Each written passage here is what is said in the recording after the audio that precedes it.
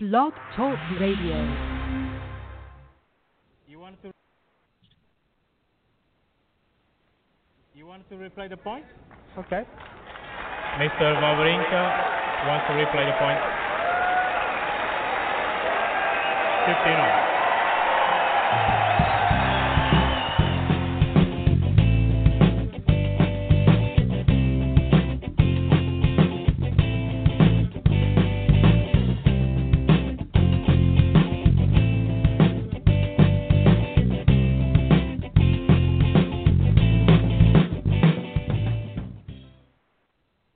Good evening, welcome to Replay the Point. It is February 14th, and we are here with Pete Ziebron, and I am Jared Pine, and we are hoping to talk to Alan Young here in a bit, the CEO of Arizona Sports and Entertainment.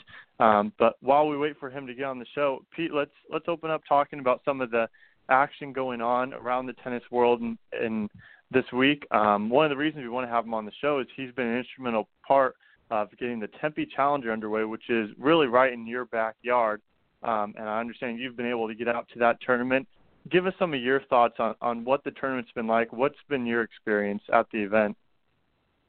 Sure. Thanks, Jared. Absolutely. This is a brand new event that I learned when I got to the venue for first day of qualifying on Saturday, Jared, that this event really wasn't even on the radar, not on the ATP schedule at all, as recently as November. And here we are in Tempe on the campus of Arizona State University with a $75,000 Challenger, men's Challenger, which is, obviously at the Challenger level, this is a pretty big one. And so far, so good. Everything has worked out really well. In fact, Brian Early, who is the USTA director of the pro circuit, came out. He was there on Saturday and gave a big thumbs up with respect to everything that the people in Tempe have been able to do to put this event together.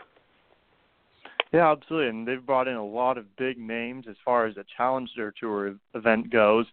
They've got Stefan Kostloff, the number 2 seed, Ernesto Escobedo, the number 1 seed, Michael Mose also in the draw, and Nicolas Jarry came through qualifying. You've had a chance to see some of these guys play. Who stood out to you from the field? I really like Nicolas Jarry, Jared, and I know we've talked about him on our Young Guns show before as well. The big, tall Chilean has a very powerful game. Excuse me, I think he's ranked about 310 or 315 right now, and the people that were at the event watching him play, nobody could really understand. I heard a couple comments like, well, if there's 310 guys in the world better than him, I'm having a hard time believing that. Jarry really played exceptionally well in getting through qualifying. I'm a little bummed out because he lost today in the main draw. He played an alternate from Italy, but Jared, had he won that match, we would have had a really nice blockbuster between Nicolas Jarry and the number 1 seed at the tournament, Ernesto Escobedo. Yeah, Escobedo, the top seed there, would have been a great second-round matchup. Instead, Escobedo's draw kind of opens up now, and we could see him potentially make a run here. What kind of expectations do you have from the young American at this event? Well, I hadn't seen him before, Jared, and on Sunday I did see him practicing, and I remember you mentioning, you being on an adjacent court where you live in Southern California. There he is right next to you playing, warming up and playing points. And you had mentioned the pop on his racket, just, the acceleration, the pop he has on his ball. That's exactly what I saw. And now, granted, I was, 3 or 4 courts over watching a match in front of me. He was on another court, 3 or 4 courts away, and yet that was jumping out at me. I was able to keep an eye on Ernesto Escobedo as he warmed up, the tournament's number 1 seed. Yeah, absolutely. And before we were on the show, you had mentioned you saw Luke Bambridge, a qualifier out of Great Britain, someone I'm not particularly familiar with, but he made his way through qualifying, ended up losing in the first round to Alexander Sarkisian. But what stood out to you about him? I really liked his game. I had a chance to talk with him after his second round win on Sunday, Jared. I saw most of his match on Saturday. He played a wild card, Tyler Hockwalt, a local from Arizona who made it through the pre-qualifying tournament as a wild card and won that. And so Bambridge won that one 7-5, 7-5. And I was asking him really about the the court conditions and whatnot. He said, this is playing a little slower than I would have expected for a North American hard court. I said, I saw most of your match yesterday. He said, well, yeah, I played much better today, but he got through. The Brit that I wasn't really familiar with him as well, Jared, but he did lead Great Britain to the 2011 Junior Davis Cup Championship, so obviously knows how to play tennis. Tough sled, winning three qualifying matches to get into the main draw, but unfortunately for Luke Bambridge, fell short in the main draw today. Yeah, it really is a great draw. You have former world number one junior Nikola Milojevic out of Serbia. You also have a couple of standout college athletes in Mackenzie McDonald from UCLA and Bradley Klon. Klon lost in the first round as a wild card against number 2 seed Stefan Kozlov. But nice to see a couple college players there, and the reason being the ITA, the governing body for college tennis, recently moved over into that area of Arizona. And you being from there in Arizona, what's it like for you to see the sport growing so much in Arizona? What do you think the cause of this is, and what's kind of the future of tennis in the state of Arizona? Well, that's a great question, and I learned quite a bit to be able to answer those questions, Jared, over the weekend. You're right. The Intercollegiate Tennis Association moved from New Jersey to Tempe, Arizona. You could actually see the building where they're housed very close, not quite a stone's throw or a golf drive away, but very close. You can walk it from the Whiteman Tennis Center at Arizona State University to where the Intercollegiate Tennis Association is. A lot of things happening here at ASU. Men's tennis, which was a casualty a while back from Title IX, is back, Jared. I really think the fact that the ITA moved to Tempe, it made all the sense in the world, obviously, to have the adjacent school having a men's tennis program once again. And I had a chance to talk with brand new Arizona State University coach Matt Hill, who came over from the University of South Florida, Jared. I had a chance to talk with him. He played his college tennis at Ferris State University in the state of Michigan. And it was nice because I think 3 or 4 of his guys actually were wild-carded into the qualifying draw. There's a nice guy, Thomas Wright, out of England that I'll tell you what, his backhand really reminded me of Cole Schreiber. It looked that good. He lost his first match in qualifying, but it was a pleasure to watch him play. Very determined. Nice to see him let it rip. And getting back to your point, this is the first men's tennis tournament we've had in the state since the Tennis Channel Open left the Scottsdale Princess in 2005 and moved to Las Vegas. Yeah, absolutely. And we're on this show hoping to be able to talk to Alan Young. Still working through that right now, see if we can get him on the show in this episode. But I want to be able to talk with you, Pete, about some of the events that happened last week. But before we go there, anything else you want to mention about the event in Tempe? Sure. Well, I had always we had for a while there, Jared. I mentioned the Tennis Channel Open. That was in Scottsdale. I had a chance to talk to Gary Nees, the tournament director, who will be a guest on this show going forward as well. But Gary was very involved in tennis in the state of Arizona. In fact, we were reminiscing a little bit back in 1986, the very first year of the Scottsdale tournament. John McEnroe came out and played that tournament and won it. It was played at 1 year at the old, now defunct Radisson Resort in Scottsdale on Indian Bend Road. That's now a different development, but the Scottsdale Fairmount Princess was not yet built in its entirety, so they sort of, as he said, had a makeshift court to host the tournament. Imagine John McEnroe winning on a makeshift tennis court in 1986, Jared. He'd obviously won Wimbledon by then more than a few times, but interesting to hear the history of that from Gary, the tournament director. We also had a women's tournament for 3 years, and Gary and I were talking a little bit about that.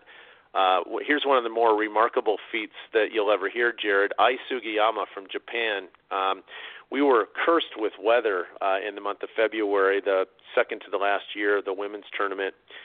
Ai Sugiyama won 4 matches in one day. She won a single semifinal and final. She won a double semifinal and final. She partnered with Kim Clijsters to win the doubles final and beat Kim Clijsters in the singles final, 4 matches won for Ai Sugiyama. The history of that women's tournament, it only lasted 3 years before Dubai purchased it. And one thing that I learned, Jared, about the Scottsdale Tennis Channel Open, I was always under the impression, much like everybody here, that that tournament, that the Fairmount Princess no longer wanted to host that. But Gary Neese corrected me on that and said, nope, a guy by the name of Andre Agassi bought the tournament and decided to move it to Las Vegas. I said, well, okay, I was not aware of that. He said that's exactly what happened. So learned quite a bit about the history of tennis, particularly men's tennis in the state of Arizona over the weekend. Absolutely, that's great stuff. And as you mentioned earlier, hoping to get Alan Young onto the show. Not sure if that's going to be able to work out tonight. But let's move on to some of the results that happened last week. A big result, I want to start with the biggest one. Alexander Zverev wins Montpellier, wins also doubles with his brother, Misha Zverev. He beat Richard Gasquet in the final. Pete, what are your thoughts on Alexander Zverev's season so far? He obviously had a great Australian Open, played extremely well, performed well against Nadal, didn't end up getting that win. Then he struggles to back that up at Davis Cup, had some disappointing results there, but really turned it around at this event in France, the 250, wins the singles title and the doubles title. What do you make of Zverev at this point? Well, number one, I'm happy for him with his results in France, Jared. The fact that, again, I think that he's finally put to bed the result that he did not achieve against Rafael Nadal at the Australian Open. That was a tough one for him. Davis Cup, I kind of have to put an asterisk next to that. Here's a youngster representing Germany in Germany and did not fare well at all. It's a lot of pressure. We had guests on the show before, and I forgot who it was who said, Federer will tell you that, playing a Wimbledon finals like having tea compared to representing Switzerland in Davis Cup. It's that difficult of an ask, of a task. So I think, given the fact that we've talked a lot on the show about Davis Cup and the privilege it is to play for your nation, but also at the same point in time, the valuable experience one gains in going through just a totally different set of pressures, if you will. Zverev, almost a relief that he's not playing Davis Cup now. He's free flight. He's full flight. Picked up really the caliber of tennis that we saw from him in Melbourne before, or actually, after the first 3 sets of playing Nadal. And Jared, what jumps out at me most here, in France, he beat Chardy, Tsonga, and Gasquet, 3 Frenchmen. Perhaps the French were having a little bit of a Davis Cup moment themselves, not being able to back up wins in their home country. Yeah, absolutely. I think that really stood out to me as well. Those 3 consecutive wins against 3 of the best Frenchmen. Very impressive, all 3 of them. But another big result in this tournament that stood out to me right at the top of the draw, Dustin Brown. We know he's capable of these upsets. You never know when they're coming. But to beat Marin Cilic on a hard court in Europe, that one surprised me. Great result for Dustin Brown, but Marin Cilic's number 1 seed really did not justify that seeding. Surprising result for the Croat. I'm shocked at that. All credit to Brown for the result, but Jared, as recently as August, Marin Cilic won Cincinnati, Masters 1000. He was playing unbelievable tennis in Cincinnati. In fact, I asked him point blank, one of the matches that I saw him play, he was crushing everything. And I told him, I said, in the press conference, I said, for those 45 minutes in the first set, that was absolutely flawless tennis. And he nodded his head and he said, that was probably the best I've ever played. And let's not forget how great he looked in the second week of the U.S. Open when he won the U.S. Open, Jared. He was playing lights-out tennis then. He acknowledged that he felt he played even better in Cincy. So, August was not that long ago. Marin Cilic, 2016 Western and Southern Cincinnati Masters champion. To lose to Dustin Brown, wow, that's a little bit of a free fall, if you will. But as we know, it's a very long season, so I think we're going to see him bounce back. Yeah, absolutely. These events in February sometimes are where we see some of the biggest upsets because The motivation's maybe a little bit low. You're coming off of the high of a major and Davis Cup, and you're kind of getting yourself prepared now for Indian Wells. So it's a slow movement towards those bigger events. So sometimes we see some of these big upsets. No big-time red flags going off yet, but a little bit of a surprise to see Cilic going out early. Another result that stood out to me, Daniil Medvedev. Here's a guy that I've been really impressed with of late. Another one of these young Russian players coming up. He beat Tobias Komka in straight sets and then beat Fernando Verdasco pretty handily, 6-3, 6-3. I thought those were two really nice wins for him. He ends up losing to Tsonga, who had the home crowd behind him, so that was a tough one for Medvedev. But a little bit of a different question here. These Russian guys, you have Roman Safiullin, you have Andrei Rublev, Karen Khachanov, and Daniil Medvedev. Who are you picking, Pete, to kind of make it the furthest in their career? Who reaches the highest career ranking, in your opinion? Great question. I know we've talked about Rublev on this show. I'm a little biased toward Khachanov. I still remember what he was able to do in Moscow about 3 or 4 years ago, getting to the quarterfinals as an unknown, beating Tipsarevic along the way. I think he beat Alberto Ramos as well. Played Karlovic very tough in the quarterfinal before going out.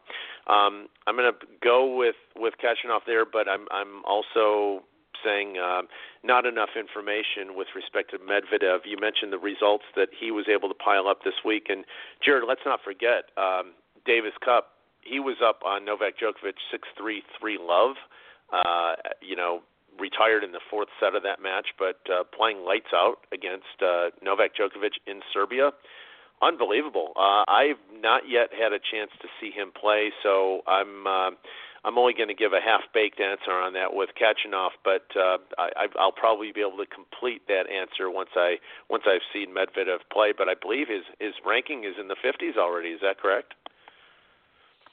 I do not have that in front of me right now, but would not be surprised to find that out. Let's move over to another event now. Sofia, Bulgaria, home event for Grigor Dimitrov, arguably the hottest player in tennis right now. Is anyone playing better than him? He just reached the semifinals in Australian Open, just won his second title of the year. We've seen him play this well before. It was a couple years ago, and then it was followed by a big slump. This seems to be a little bit different, though.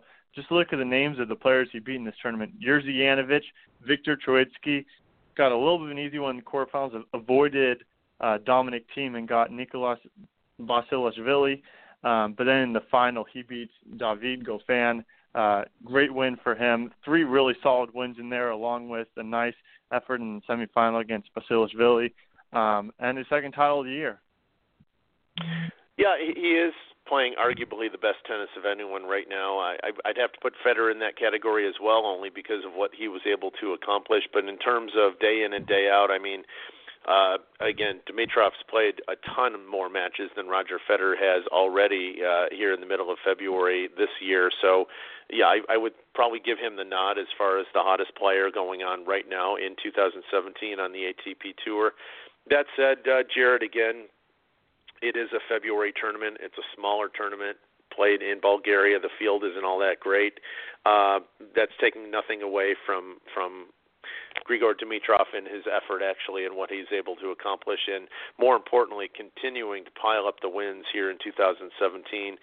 Is it possible that he might be putting together a special year? He's certainly on the right track to that at this point.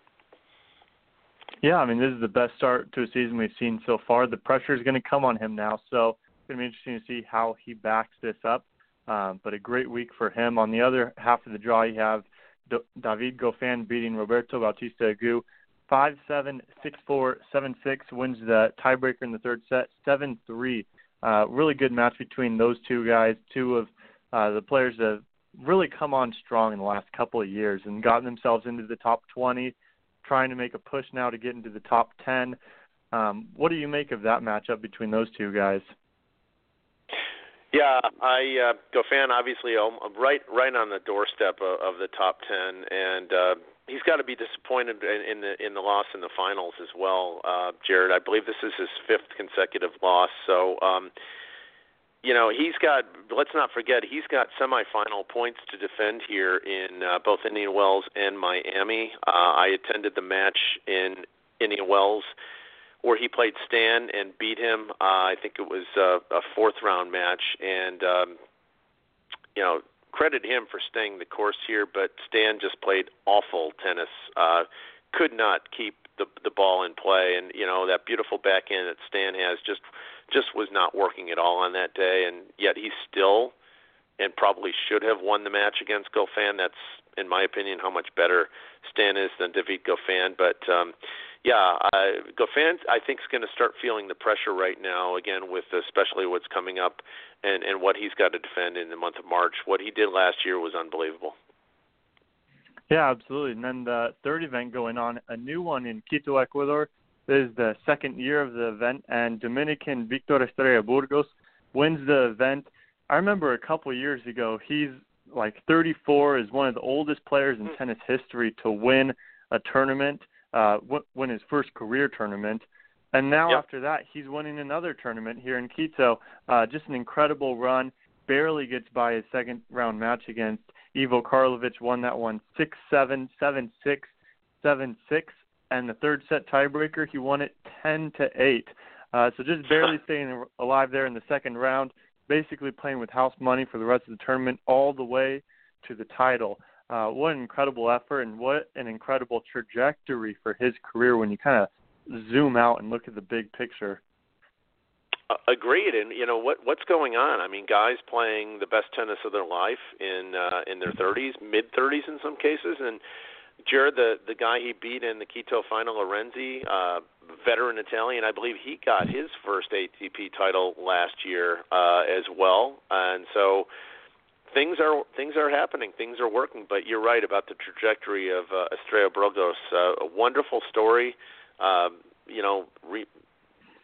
Almost, I know this is an ATP show, but Marin Lucic-Baroni, 18 years between semifinals and a major. She kept that belief going, knowing what she was capable of, and I throw that out there because I think some of these guys feel that same way, and they've been able to stay the course and extend their careers. And as we know, and as we've seen, sometimes we'll see a tweet or something that someone who's had some success is, way high up on the career earnings mark. Well, yeah, these tournaments' prize money is substantially more each and every year. If I'm 33, 34 years old and I still have some gas in the tank and can play some competitive tennis, I'm going to stick around for a little bit longer and make some money and hopefully be able to perform well on the court. And in some cases, these tournaments in the month of February, Jared, looks like they could be there for the taking for just these scenarios. Yeah, absolutely. I like your comment about some of these older players. You look all throughout the draw. I mean, you have Rajiv Ram reaching the quarterfinals. Dutra Silva was also in the draw. Janko Tipsarevic, former top 10 player, took a wild card and won his first-round match. So all over the place. And then, of course, you have Ivo Karlovic, the oldest player in the top 100, who's near his career high ranking. I believe he's just a couple spots behind his career high ranking right now. Is there something in the game of tennis that has changed recently to allow these players to perform better, in your opinion? Well, I'm not sure about that. I mean, when we've talked about the young guns, and again, Zverev got a title here, and we've got other guys coming up. But as we've said on the show before, Jared, a couple of generations have been skipped, if you will, given the success of the Big Four winning all the majors. And so some of these other younger guys have won these tournaments in February, maybe even snuck out a 500 here or there. But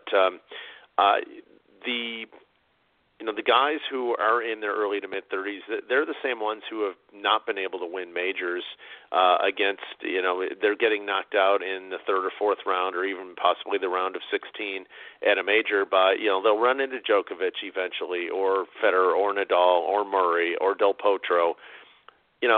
They've put some numbers on the board at a major to even get to that point of the third or fourth round or even possibly a quarterfinal. They've been around the block more than a few times. They know how to win these matches to set themselves up. Obviously, the talent level is not there to beat a big name, but they have what it takes. And as we know and as we've seen, it's a very, very fine line between getting a win and getting a loss. The top guys are getting the job done. We're seeing these guys who've knocked at the door repeatedly, who've just stayed the course, and again, depending upon how the draw falls for them, they're playing guys who, again, are in some cases in these lost generation versus lost generation guys. Somebody's got to win these things, and I think that's a combination of what we're seeing as well. Yeah, absolutely. I think that's a great commentary. And for those of you who are listening live and reading through the description right now, going to be wondering when Alan Young will be on. It looks like we may not be able to get that to happen tonight. Hopefully we can get him on soon. But Pete, let's just move forward really quickly before we wrap up this show to talk about some of the events going on this week. We have a 500 going on right now in Rotterdam. Marin Cilic in that event, he beat Benoit Paire to get through the first round. You also have Grigor Dimitrov and Dominic Thiem, the number 2 seed. A lot of strong players and what you would expect from a 500. Who do you like to come through and make a run in this tournament? Well, before I go there, Jared, again, we just really hanging on what we had just talked about, some of the results. And granted, we're very early on in this tournament, but what jumped out at me in the first round in particular, 4 victories. 2 were by qualifiers, 1 by a wild card, and 1 by a lucky loser. And so that was really impressive for me. The fact that some of these guys who felt fortunate to even get through is either a qualifier, lucky loser, or even a wild card were able to get through and win. I also want to talk about a couple more first round results before I give you my pick, Jared. Borna Coric, who again was on the sideline for a lot of last year. I saw him in Cincinnati, Jared. He on consecutive days defeated Nick Kyrgios, saved in match point to get that win, then absolutely drummed Rafael Nadal, I think, in about an hour and 6 minutes before losing to eventual champion Marin Cilic in the next round, where he had to retire in the first set. So he beat Karen Khachanov, some of the we just talked about here in just a little bit with respect to what we thought for the Russians and whatnot. But that was big for him to be able to get that. And then a couple other results I want to talk about. Yevgeny Donskoy. Here's a guy who throws away dozens of match points sometimes in a tournament, in a game, in a match, and he was able to outlast Gulbis, I think, on his 6th or 7th match point, Jared. How about this line score? Yevgeny Donskoy, 6-7, 5 in the tiebreaker, lost the first set, won the second, 7-6, 4, finally defeats Ernestus Gulbis, 7-6, 10 in the third set tiebreaker. So a really nice opportunity for Donskoy to go forward there. My pick in the tournament, I'm actually going to go with Marin Cilic. I think he's tired of some of the sting that he's taken. He's got his hands full in the second round against Borna Coric. I think he's going to get the win there, and that's going to give him some confidence. We mentioned the number 1 seed last week losing to Dustin Brown. I think he's going to correct course here, Jared, and I'm going to throw it back to you. I think you know the answer to this question, but who won the Rotterdam 500 last year? Martin Klizan? Yes, sir. One of 2 500s last year, right? Yeah, and he already won in the first round. He beat Fernando Verdasco, a 6-4, 0-6, 6-1 winner, and he'll get Philip Kohlschreiber in the next round. You mentioned a lucky loser getting through. That is none other than Dennis Istomin. The guy barely makes it into the Australian Open. Really, what an incredible story. Then he beats Novak Djokovic, one of the most successful players in the history of the Australian Open, backs that up with another win. Here he is in a 500 as a lucky loser, and he's making the most of it. He's through the first round. We also have another great first-round match coming up. Alexander Zverev and Dominic Thiem. I actually just remembered this. When I was at Indian Wells this year, I went out to walk around the grounds and see who all was practicing. The practice courts are all packed. But play was done on one of the outside courts. I want to say it was like Stadium 8 or something. And so I walk onto the court because I hear, the pop of a ball, and I look who's on the court, and it's Dominic Thiem and Alexander Zverev warming up together. I also remember Dominic Thiem completely whiffed on a regulation backhand. It was was pretty funny. But really just those two guys there hitting with each other, and I'm sitting in the stands and there is nobody else there. And it was like I got my own private show to watching Zverev and Thiem hit together. Now they're opponents in the first round at Rotterdam. Thiem coming off of a disappointing first-round loss in his last event. Alexander Zverev coming off a title. So we know Thiem's going to be the more well-rested one here. Zverev's going to come in with a lot of momentum, though. Who do you like to win this one? I'm going with Zverev here. Again, the issue, if you will, with Thiem right now is just his scheduling. He's playing way too much tennis.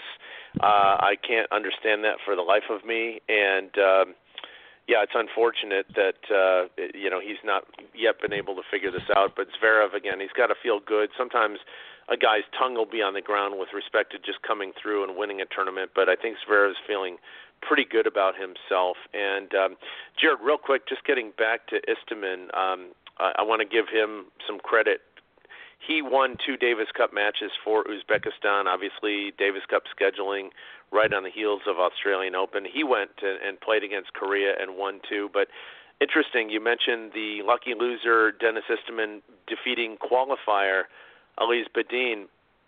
Badin beat him in qualifying, so they rematched for a second consecutive match, and Istomin got the more important of the two at this point. So ironic how that all works out. That's a great catch. I got to ask Greg Sharko if that's ever happened before in ATP history. But you mentioned Dominic Thiem playing a lot of tennis. Another guy who plays a lot of tennis, particularly this time of year, is Kei Nishikori. It's always been a head-scratcher that he's played the event in Memphis, and I kind of defended him last year for playing Memphis. I said, look, Memphis is to Kei Nishikori as Halle is to Roger Federer. The guy's won it so many times. He's a legend there. Keep going back to the event. You're completely dominant. This time he decides not to play Memphis, not to get a break to get ready for Indian Wells, but instead to go to Buenos Aires to play a clay court event, and he's the number 1 seed there. But I think this is a really interesting decision. Obviously, Buenos Aires has the money to where every year they kind of go out and pick one top player and pay them a lot of money and bring them in. I'm surprised it's Kei Nishikori this year, though. Usually it's someone, Rafael Nadal, David Ferrer. Kei Nishikori is a surprise, but good for the tournament. That's a great catch for them. I agree. It doesn't make any sense to me either. You sort of stick with familiarity. It's very comfortable for him, almost cruise control, if you will, no disrespect to the field. But, Jared, this decision almost reminds me, or it does remind me, of John Isner playing, all the Latin American clay court tournaments last year. That really didn't compute. He didn't fare well at all. I mean, obviously he played a number of tiebreakers, but I think he went 0 for 3 in Latin America, and John Isner going there to play when obviously he's an American. He loves playing in the United States. It did not compute. The results weren't there, and I guess you give Kei Nishikori some credit for trying something different, and as you mentioned, probably getting a very nice payday for doing that. But I sort of, I'm very surprised he's bucking the routine of not playing Memphis. I don't kind of ride the good horse until he dies. Keep playing that and winning it until that doesn't happen anymore before you make an alternate decision like he's made there. Yeah, it really is interesting. So you mentioned John Isner doing this last year. I also remember Chase Buchanan and Blas Rolla, former Buckeyes, made the trip down to South America together last year and both had equally poor results. I wouldn't be surprised to see Kei Nishikori make an early exit. He picks up his money for being invited to the event and then loses in the first round maybe to Diego Schwartzman, a good player, no shame in losing to an Argentine in his home country. Would not be surprised to see an early exit there so he can go get ready for Indian Wells. But, of course, he's got a lot of pride, a lot to play for there as well. So we'll see what happens as the draw goes on. Also have Pablo Cuevas here, Alexander Dolgopolov, Albert Ramos, who was also in action last week, and David Ferrer actually is in the event. So they were able to bring in a number of noteworthy players. Yeah, all credit to them. I mean, this is the time of the year in South America, Jared, the month of February, and that's it, aside from a potential or possible Davis Cup tie. So this is this is their Grand Slam. I mean, we can say all we want about Miami being the Grand Slam of Latin America. It's not like someone from Buenos Aires can drive to Miami and go to that tournament. This is, these are in their backyard, closer to them. So even though they're 250s, they're, those are their heroes, and good for them, and nice to see these tournaments be supported and some different names getting a chance to go down there as well. Yeah, absolutely. And then the third event going on right now, third not because it's the weakest. Actually, this might have the best field, even though it's only a 250 compared to the 500 over at Rotterdam, is Memphis. And we mentioned Kei Nishikori's kind of dominated this event over the years, but this is an event that I always think of as the home for the big servers. I remember one of the best finals in this event was Andy Roddick against Milos Raonic. Those guys are two of the best serves in tennis history, of course. Look at who the top three seeds are this year: Ivo Karlovic, John Isner, and Sam Querrey. Out of the active, healthy players, all you're missing is Milos Raonic, and you have all the best servers in tennis. You also have as a wild card Riley Opelka. We're going to see some fire bombs at this tournament, some big, big serves. It's going to be a lot of fun. Yeah, it's funny you say that. On Sunday at the Tempe Challenger, Jared, I was catching a match, and actually Escobedo was waiting to get on a practice court, and he was talking with someone, and I could hear everything that they were saying. And someone was talking about that Milos Raonic match against Roddick in Memphis. Interesting. I just, was a fly on the wall and was listening to some of that conversation. But I, too, remember that match very well. Milos had his chances. Roddick sort of outlasted him at the very end. Was very fortunate to win that. But you're right. I don't know what it is about Memphis. And granted, the tournament was a 500 at that point in time, a 250 now. But you're right. Opelka, by the way, won the battle of the American wild cards, took out Gerald Donaldson in that first round. And what a nice story out of from Barbados. Darian King, Jared, Bernie Tomic, 4-4. First ATP win for King. Great story. But at the same point in time, I suppose if you had to pick anyone out of the ATP field that would be on the losing end of such a match, Bernie Tomic would be a pretty decent pick. Yeah, unfortunately, that's been the case a little bit for the Australian of late. We see kind of these head-scratching results when he just doesn't have a lot to play for. This is kind of what you can expect for him. He's going to mail it in, and disappointing there. Also nice to see Kevin Anderson back in action. Obviously, mentioned big servers. You can't miss Kevin Anderson, but he loses in the first round to Zoomer. 3-set loss, 6-7, 7-6, 6-4. Zoomer won. Good win for him. Gets through the second round, but Kevin Anderson still a little bit of a slump. Got to imagine those physical issues are lingering, a little bit of rust he's having to work off. But hopefully we can see Kevin Anderson back playing at his top level and tour soon. Remember, he just reached the top 10 recently for the first time in his career. I want to say it was around this time last year that he did it. Yeah, I always nice to see guys come back after injury. So I saw that result again. Zoomer beating Anderson. I kind of had to look twice at that result, but again recalled immediately that Anderson's sort of been on the shelf. So it takes a while to work their way back, and so some of these February events, Jared, I think are ideal for those types of scenarios. Yeah, absolutely, and have a lot of Americans in this event. Donald Young defeated Adrian Manarino. Riley Opelka, we mentioned earlier, he defeated wild card Jared Donaldson, a fellow American. Donaldson was recently at that Memphis Grizzlies game. And also you got another All-American battle going on right now. We should also mention Taylor Fritz saving match points to beat Randy Liu, 4-6, 7-6, 7-6 victory. Saved 3 match points. But the match going on right now is Tim Smyczek up 4-3 with a break against Francis Tiafoe. Tiafoe got the wild card in this event. Tim Smyczek had to work hard to get into the event. He went through qualifying, and it looks like that's paying off for Smyczek. He's in the early lead in this match. These are great. You mentioned that draw is stocked with Americans. This plays right into, again, we're going to be leading into the North American hardcourt, 1000s, Jared, Indian Wells, Miami. Obviously, the 96 draws we'll see a lot of the names that you had mentioned here get wild carded into this main draw at both Indian Wells and Miami. So good for these guys to continue to get match play, get some wins under the belt heading into, and some of these results, Donald Young taking out Manarino, you kind of look at that and you're like, oh yeah, they're playing in the United States. So those things do happen, much like, the French guys winning matches that they might not expect to win at Paris-Bercy or points elsewhere in France as well. So home cooking does a lot of good, and again, nice for these guys to get some wins under the belt heading into the Masters 1000s next month. Yeah, absolutely. And, at 1 minute we're kind of criticizing John Isner for going to play these clay court events. That is a strange decision. But the other time we look at the draw here in Memphis, it's packed with Americans beating up on each other, basically. There's just not a lot of room for these guys to build their ranking, to grow as a player when they're constantly playing against each other. They train together, and then they play against each other.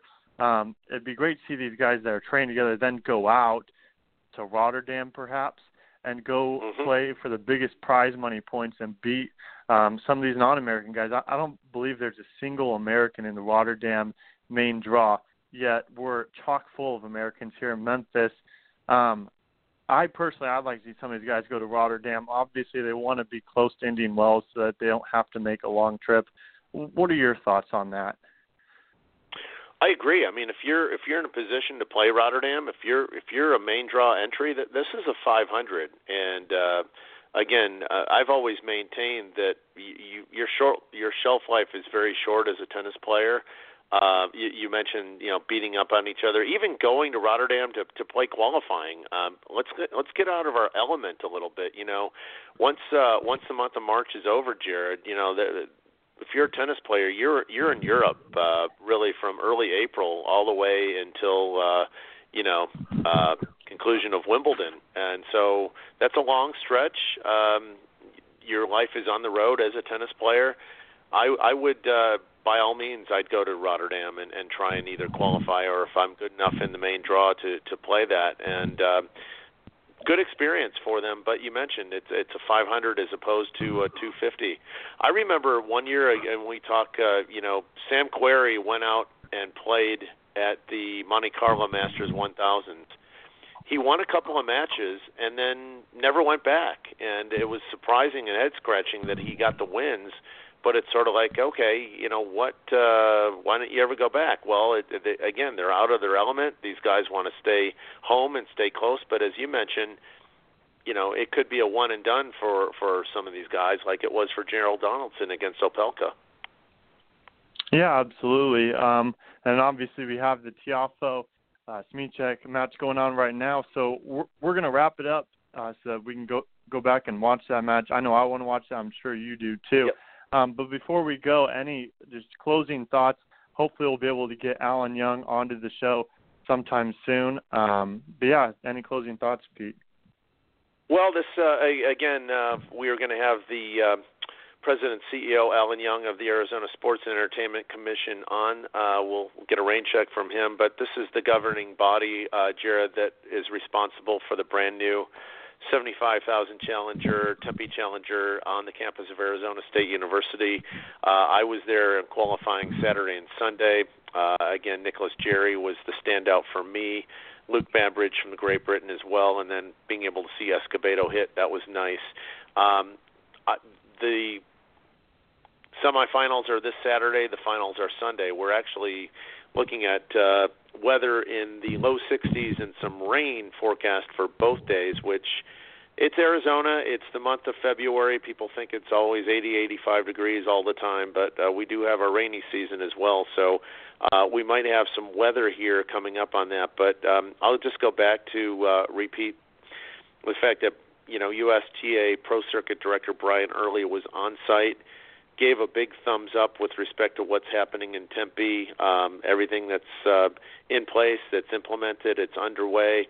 And again, the fact that this event was not even on the schedule or even conceived in the month of November, it just got underway. And again, I look forward to having Mr. Young on the show to ask how this all came about and learning how exactly that did go. But I look forward to watching live tennis again very soon, as soon as this weekend in Tempe.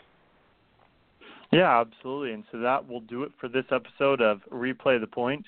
For Pete Ziebron, I'm Jared Pine, and we're saying have a good night.